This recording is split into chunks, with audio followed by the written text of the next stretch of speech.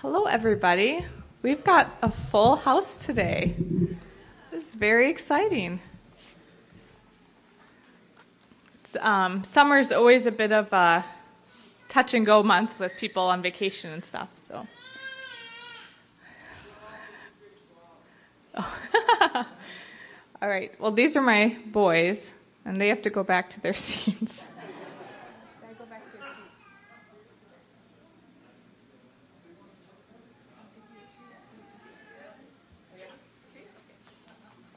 The good old treat if you obey.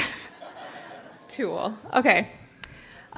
So we've been going through the book of Philippians this summer, and I have was allowed to teach on Philippians 4:2-9, which, if you're unfamiliar with the passage, is a real beloved passage. It's often read, often quoted, often meditated on. And that's a really good thing. I think there's a danger in getting an often read, often quoted passage in that if your brain's like mine, sometimes you start the first line and you're like, oh, I know this, and you kind of tune out. So I've been kind of thinking about that, and I wanted to start just sharing a couple events that happened recently that kind of awakened me to wanting to take in the passage anew. One is kind of outward facing and one's a little inward facing. So I'll quick share those stories. And then we're actually going to watch a video on the overview of Philippians as a book, because I think it sets the passage in context, which is helpful, especially for those of us who it's been a while since we've read the book. So I am a mom. It's most of my time these days, but 2 days a week I'm also a psychotherapist. So I counsel people, various ages and various needs. And I work in a secular setting, so I don't do Christian counseling, but sometimes I get Christian clients. And if a client, says they go to church and is in a Christian worldview, and it seems relevant, I'll bring up scripture. And this is a passage, I'll read the section I often go over with my clients who are in this Christian worldview. Do not be anxious about anything, but in every situation, by prayer and petition, with thanksgiving, present your requests to God. And the peace of God, which transcends all understanding, will guard your hearts and your minds in Christ Jesus. And for me, growing up in the church, this is just, I've grown up with this since I was a kid. This is like breathing, this knowledge. But I find a lot of my clients who have grown up in the church are struck by this. Like, this is a new thought. This is something they haven't read. No one's talked to them about this insight. And I'm sometimes a bit convicted about the bubble I might live in. I just kind of assume if you grow up in the church or if you have had godly parents, you would have run across this. And it's just not the case. And I think that's helpful to just know, maybe you've loved this passage, but maybe someone would love to hear it, and it would really benefit them. It's kind of like, in my mind, having a form of godliness but denying its power. There's a way we can just kind of consume godly ideas but not activate them. And I find that's just always very humbling to me when I read this passage and I'm kind of like, this is how it goes. And they're like, wow, that's really helpful. Like, that's very good stuff. And then I'm like, it is good stuff, isn't it? And then the other story I'd like to share about this idea of being reawakened is maybe a couple weeks ago now, my family went to a family camp, Christian family camp, where we got to have Bible teaching, and the kids got kids programming, and it was just the best time ever. But the last day, we tented. So we were camping the whole time, and when you're camping, the last day is like, at least for us, it's like a lot of work, because you have to clean everything off and pack everything up. So the last day, my mind was just full of the details, Irene's toys and the boys' dirty, stinky clothes and like our tent and all this stuff. And I was rushing about in a cafeteria, and one of the kids' teachers came up to me and was just saying how much she appreciated the kids and how she was a volunteer and how she was thinking of doing it again. And I just flippantly said, "Oh, great, so maybe we'll see you next year." And she paused and looked at me, and she's like, "Well, maybe, but I always hope Jesus will come back, and maybe we won't be here next year." Yeah, right? And in that moment, I just felt like totally lifted out of my details. And I was like, oh my gosh, I live in a story that's just big where I'm waiting for a king. And this is overwhelming, and we both kind of teared up in that moment. And, it's just, again, in the passage, there's a verse that we'll go over later, but it says the Lord is near, and I really felt the Lord was near, and it was transporting. And this is not to deny the importance of details. It's not good to lose your kids' toys after a fun camp. But there is something about being aware of the kingdom we live in. Something that Scott teached on last week was just living in this kingdom that it's not all we see. There's a bigger story going on, and how wonderful to interact with that. So I want you to kind of come to today, if you can, with some of that mindset when we go into this passage. Maybe there's, these transporting truths you might discover. Sarah, actually, I'll just pray that over us, and then we'll start the video. Yeah, God, I declare over us that we live in your kingdom. And it is so much more than we see. And so I ask that you would be moving among us in our hearts and our minds, and just reawakening us to your love and your nearness, that in each life here, Lord, that you are near. You're nearer than we know. And so we ask that you would come to you with that when we come to you in the Word or with each other or in our prayers. In your name, amen. Ross, can you play the video? Okay.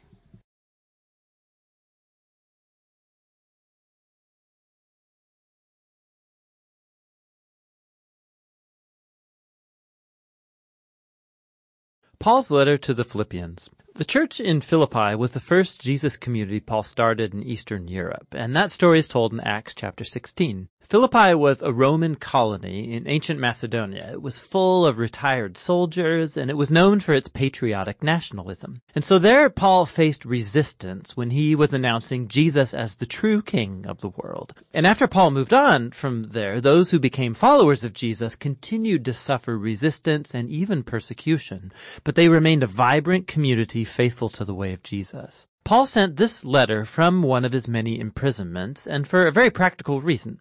The Philippians had sent one of their members, Epaphroditus, to take a financial gift to Paul to support him in prison. And Paul sent back this letter with Epaphroditus to say thank you and to do a whole lot more. The design of this letter doesn't develop one single idea from beginning to end like many of Paul's other letters. Rather, Paul has arranged a series of short, reflective essays or vignettes, and they all revolve around the center of gravity in this letter, which is a poem in chapter 2. It artistically retells the story of the Messiah's incarnation, his life, death, and resurrection, and exaltation. And then in each of these vignettes, Paul will take up key words or ideas from that poem to show how living as a Christian means seeing your own story as a lived expression of Jesus' story. So Paul opens the letter with a prayer of gratefulness, and he thanks God for the Philippians' generosity, for their faithfulness, and he expresses his confidence that the life-transforming work that God has begun in them will continue into greater and more beautiful expressions of faithfulness and love. And Paul then focuses on their obvious concern at the moment, which is his status in prison. Being in a Roman prison was no picnic.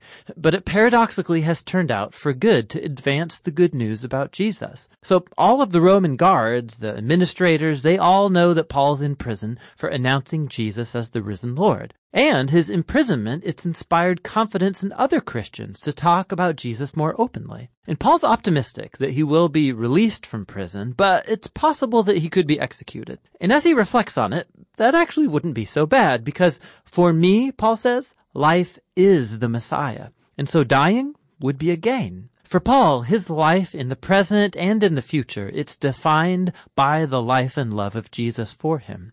And so if he's executed, that means he'll be present with Jesus, which would be great for him. And if he's released, well, that would mean he could keep working to start more Jesus communities, which would be better for other people. And so that's what he hopes for. And notice how his train of thought works here. Dying for Jesus is not the true sacrifice for Paul.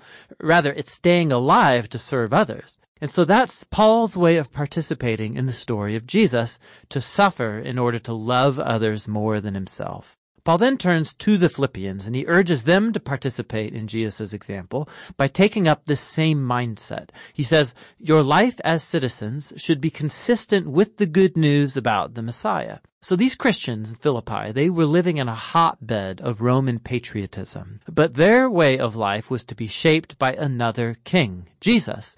And that might bring persecution, but they are not to be afraid, because suffering for being associated with Jesus, it's a way of living out the story of Jesus himself. Which leads Paul into the great poem of chapter 2. It's rich with echoes of Old Testament texts, specifically the story of Adam and his rebellion in Genesis 1 through 3, and the poems about the suffering servant in the book of Isaiah. This poem is worth committing to memory. It is a beautifully condensed version of the gospel story. So before becoming human, the Messiah pre-existed in a state of glory and equality with God. And unlike Adam, who tried to seize equality with God, the Messiah chose not to exploit his equal status for his self-advantage. Rather, he emptied himself of status. He became a human. He became a servant to all. And even more than that, he allowed himself to be humiliated. He was obedient to the Father by going to his death on a Roman execution rack. But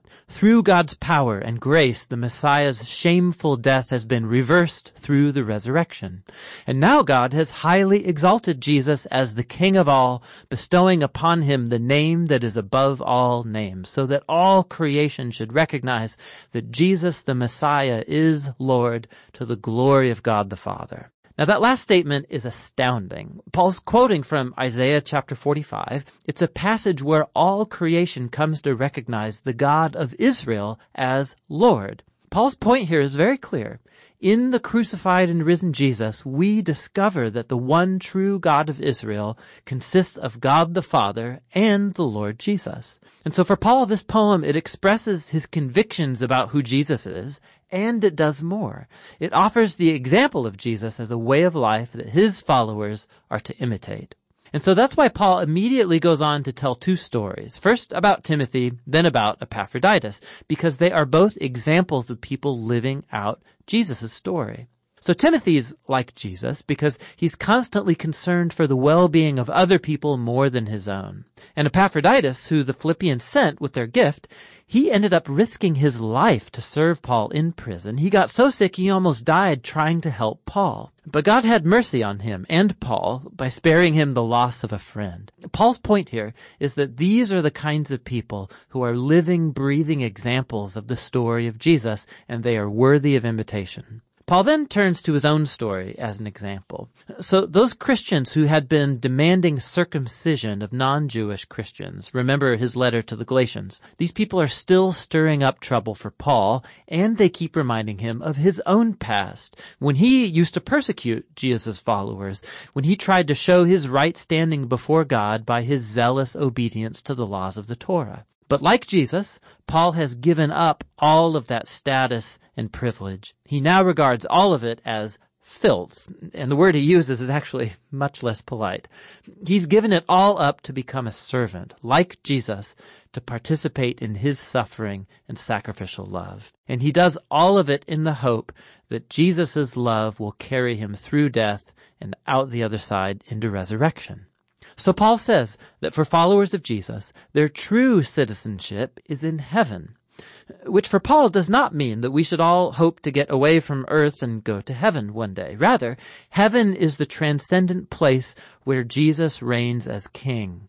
And he says we're eagerly awaiting our royal Savior to come from there and return here to bring his kingdom of healing justice and transforming love to bring about a new creation. Paul then challenges the Philippians to keep living out the Jesus story. He first addresses two prominent women leaders in the church who worked alongside Paul, and they're in some kind of conflict. And so Paul pleads with them to follow Jesus' example of humility, to reconcile and become unified. Paul then urges the Philippians not to give in to fear, but despite their persecution, to vent all of their emotion and their needs to God, who will give them peace. And that peace, Paul says, it comes by focusing your thoughts on what is good and true and lovely. There's always something that you could complain about, but a follower of Jesus knows that all of life is a gift and can choose to see beauty and grace in any life circumstance. Which leads Paul to his conclusion. He again thanks the Philippians for their sacrificial gift, and he wants them to know that his imprisonments, that his times of poverty, that these are not true hardships for him. They've actually become his greatest teachers, showing him that no matter his circumstances, he has learned the secret of contentment. It's simple dependence on the one who strengthens him. Paul has come to see his own suffering as a participation in the story of Jesus. The letter to the Philippians gives us a unique window into Paul's own heart and mind. He saw his entire life as a reenactment of the story of Jesus. And you can sense in this letter his close connection to Jesus, his awareness that Jesus' love and presence is closer than his own skin. And that's what gave him hope and humility in his darkest hours. And so Paul shows us that knowing Jesus is always a deeply personal, transforming encounter. And that's the kind of Jesus that Paul invites others to follow. And that's what Paul's letter to the Philippians is all about.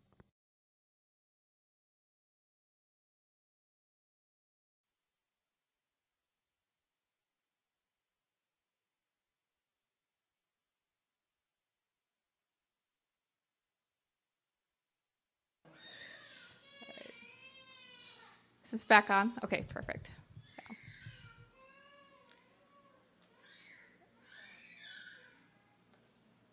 So, once Irena's gone, I want to take a moment just to read the passage, because that was a lot of context. And so now I want to bring forward in our minds just these few verses that we're going to focus on today. So on each table I have a couple copies if you're a hard copy person, or if you brought your Bible, or if you brought your phone. Pull up the passage and I'll just take a couple minutes to read it. I'll start in verse 1. Therefore, my brothers and sisters, you whom I love and long for, my joy and crown, stand firm in the Lord in this way, dear friends. I plead with Euodia and I plead with Syntyche to be of the same mind in the Lord. Yes, and I ask you, my true companion, to help these women, since they have contended at my side in the cause of the gospel, along with Clement and the rest of my co-workers, whose names are in the book of life. Rejoice in the Lord always. I will say it again. Rejoice. Let your gentleness be evident to all. The Lord is near. Do not be anxious about anything, but in every situation, by prayer and petition, with thanksgiving, present your requests to God. And the peace of God, which transcends all understanding, will guard your hearts and your minds in Christ Jesus. Finally, brothers and sisters, whatever is true, whatever is noble, whatever is right, whatever is pure, whatever is lovely, whatever is admirable, if anything is excellent or praiseworthy, think about such things. Whatever you have learned or received or heard from me or seen in me, put it into practice, and the God of peace will be with you. So I'd like you to take a moment just in the tables you're at and just discuss if anything new strikes you, if there's any, or maybe a phrase that stands out to you in particular, and just take a couple minutes to share what's hitting you from this passage.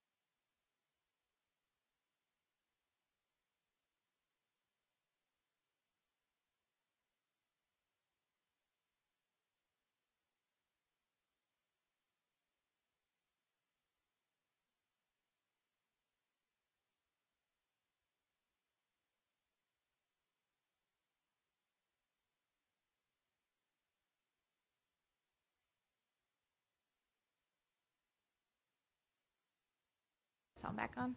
Oh, perfect. Okay. All right, I'll have you turn back a little towards the front. Everyone seemed like in the middle of a really good point, so it's very brief. I'm very sorry for that. Anything that anyone feels, either you can elect someone at your table to share, or you just voluntarily think, yeah, this is kind of an interesting point that is worth sharing with the group. Anything stand out to anybody? Oh, yeah, and I'll move the mic.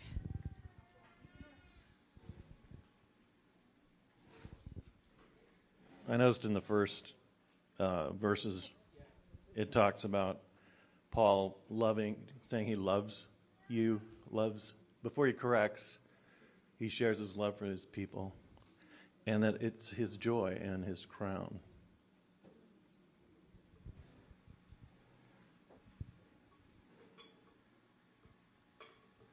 Yeah, bringing a word of correction from a place of love.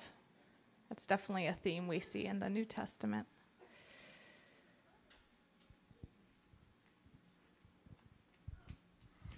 I was struck by the last verse where Paul says, whatever you've learned, received, or heard, or seen in me, to put those into practice. It shows the confidence he had in himself in the Lord. that I don't know that any of us will be willing to make that statement for other people to follow everything that they've heard, seen in us. But it really shows the love he had, the confidence that he had in the Lord. That's very true. Hey, thanks. John pointed out that these two women were important enough. The work they were doing was notable enough to Paul that he gave them a shout out by name and pleaded for them to work together. So it's something about them together that was valuable enough. And, here 2,000 years, we're still reading about them in brief. And I really want to know, what were they arguing about? I often get, when Bible reading, I get on these bunny trails about, Lord, I mean, we all want to know that.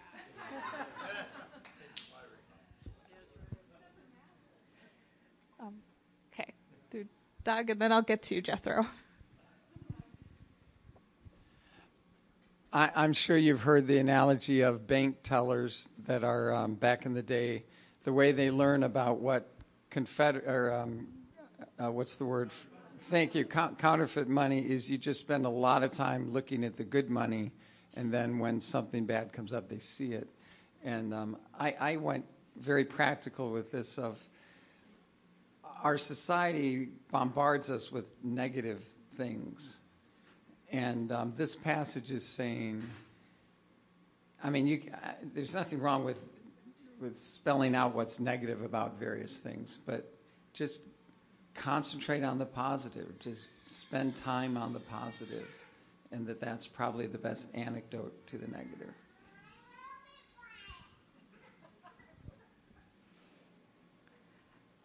Jethro, did you want to say anything? Okay, real quick, buddy. I think that the jail part is showing the confidence of Paul being a hero, saving other jailers and his friends. Yeah, that's right.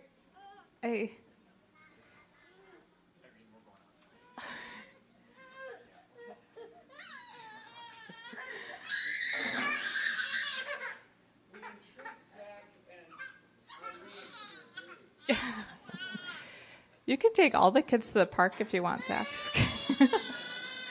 Okay. That's right. Yeah. Okay. Yeah, you guys brought up some really good points. I think sometimes I've read this verse and I've been a little annoyed at it. Like, it's so easy to just say this to me when I'm having such a hard time, in my life. And then I think about the context. Like, this guy's in jail, and he's writing these things. So maybe he has something to teach me. Right? And maybe what he's saying is true. He's in a much harder position than I am. I think this idea of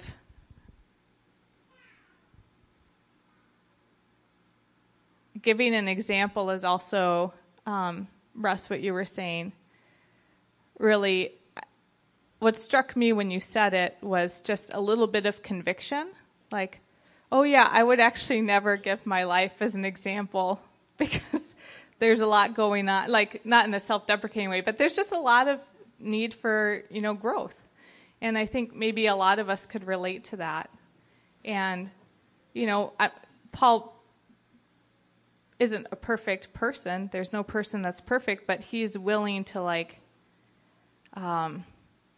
really test these truths that Jesus gave to him and work them in his life. And he's noticing that there's things happening in his life that are pretty awesome and would bring a lot of peace and freedom to people. And he's willing to just put it out there. So anyway, that just struck me. Yeah. Or maybe we have a culture of seeing glass half full, and only looking at our sin instead of looking at all the things God has done for us and how much our lives our perspective on our own lives is a little anemic, and it keeps us from offering it to others. Yeah, I think that's probably very true too.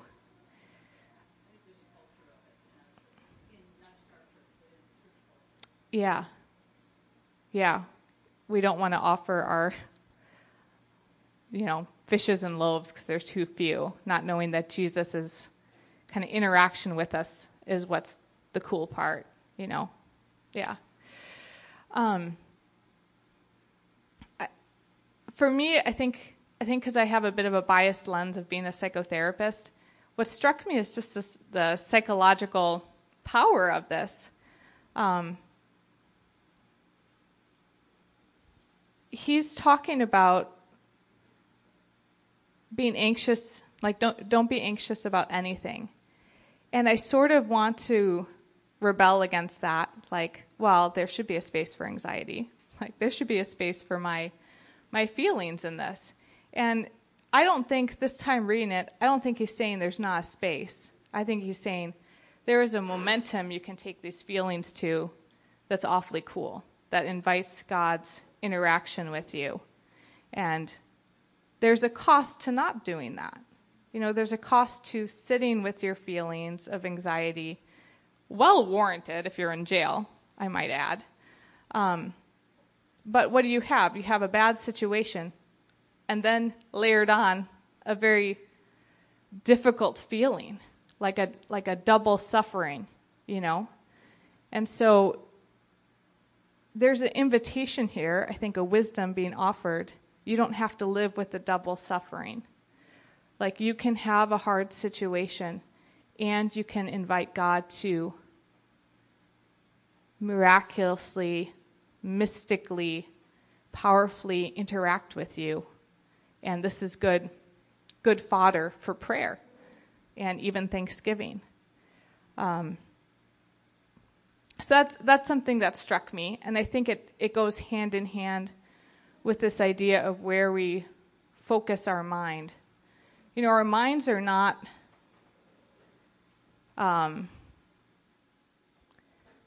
they're not like this trusting free agent, They're kind of like up for sale.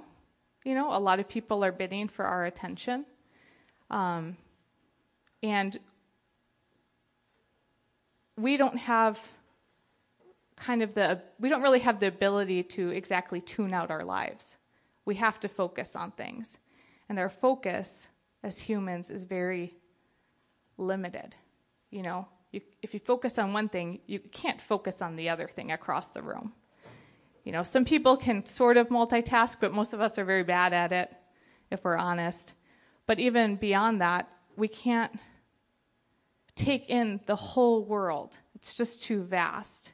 We have to have these narrow viewpoints. And so what we choose to focus those narrow viewpoints on lights up our whole inner life. And it's very important we take on the mantle of that responsibility, if that makes sense. When I think about my kids, I spend so much time trying to nurture their minds. I think anyone who's a parent has that feeling of like, the diet of the mind is important, and you guard it, you introduce certain ideas, you wait on certain ideas. But then when I think about my own life, I'm a little less careful. I'm maybe let myself watch a show that brings me to a negative space, or I dwell on a slightly imperfect relationship until it's like the whole thing I'm thinking about all day. There's just these ways we get like sort of into some space that I think if we took a step back, we'd notice, wow, this is really corrupting my relationships, or this is making me physically ill, or, you name it. You've probably had some sensation of this. And I think we can kind of get into a mode of helplessness about it. Well, this is my life. Well, this is just what everyone's watching. Or how could I live without social media? Whatever it is. And this passage, I feel like, really awakens awakened me to this idea of like, no, there's like a responsibility I have, and it's not, there's a practice I can have about these things. There's like something I can do about this. I don't have to just float along and be nurtured by whatever is the whim of the day or whatever I happen to feel inclined to give my attention to. And this can be pretty life-changing. I feel like I want to give an example of this, but not really. I don't want to put this on anybody. This is like my story. About 6 years ago, I gave up all social media, and the day I did it, I felt such a weight off my shoulders. Like it was like physiological. It really was life-changing. And I wasn't even a big consumer. I had like a very small few like Instagram people I would watch or a few friends on Facebook. And ever since then, I've just never looked back. It's like brought so much contentment to my life. And it's because I just got rid of a tempting area of focus. I simplified my life in one area. I'm sure we could all think of some area where we've let things go, and maybe it's affecting our life. Like maybe peace does feel really far, I think a lot of people feel this like vague anxiety over their lives. I certainly encounter that in my office. And doing these like small changes can really be quite freeing. And so one of the questions I want you to talk amongst your group, and this will be like kind of near the end, is I want you to think about with each other, what are some areas of focus that are really doing good things in your life? Like maybe it's a quiet time you've resurrected, or something inspiring you've been trying to put some time into, or the opposite. Like what's something you feel like, yeah, like when you think about it, this has really been making your life trail or making it get off course or poisoning a relationship, just something like that. So yeah, take about 5 minutes and share as you feel comfortable in your group.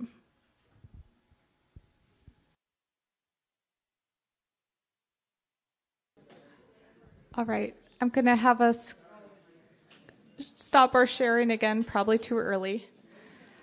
But I know we're going to have some prayer time later, so